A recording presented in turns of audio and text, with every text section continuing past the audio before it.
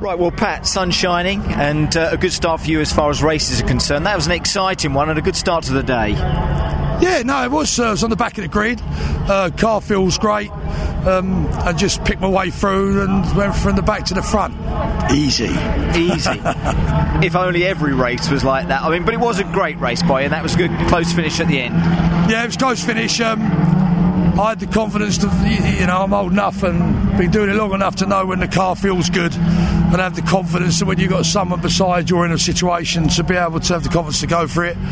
The car feels really good at the moment, so yeah, look out. We were just saying that to Kevin Proctor. The fact is, when you have a good car and that feels good, then you pretty much feel good behind the wheel as well, don't you? Yeah, that's right. It gives you the confidence, doesn't it? It gives you the confidence that you don't have to do anything stupid to get past someone, and that you can just pick your time and pick your line. So yeah, it's all part of it. You've still got to be part of the team, and the boys that we've got with us have worked really hard in the last few weeks getting the car right after Belgium. Yeah, and Q1 is only part of the day, isn't it? Still a long way to go for it to turn out to be a successful day, but again, happy with how things have got underway. Yeah, I think it suits me probably because I'm a bit more laid back in the heats. You are very laid back. I'm laid back in the heats and realise that the racing really doesn't start picking up to the semi and the final. Yeah. And I think with it being a bit loose and dusty out there at the moment, I think that kind of driving needs that. I think you're trying to attack the track now early in the day.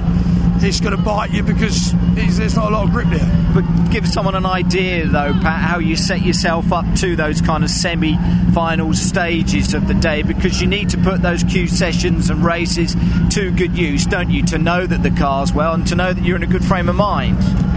Well, the thing at the moment is there's half a dozen boys up there that can win today, and it's really tight. So whereas maybe a couple of years ago you could guarantee that you could get through a semi to the final, today you've got to get a fairly good grid position to get yourself up there, because like in Belgium a few weeks ago I qualified on the second row and I struggled to get up to the top two, which I didn't in the end, because I didn't quite get the qualifying time I wanted, and because it's quite equal now, like in practice I think the top six are all in the same second per lap, so that you're not going to overtake someone unless they make a mistake, or you make them make a mistake, by putting pressure on them. No, exactly. But a good start to the day, and with regards to the meeting and the circuit, which is yours, Pat, you're delighted with the crowds here again, the kind of attendance you get on an August bank holiday for a meeting like this? Yeah, it's in people's diaries now, isn't it, around this area anyway, and it's a lovely family day out, and because it's all quick starts, going action all day long, it's not like bloody painting.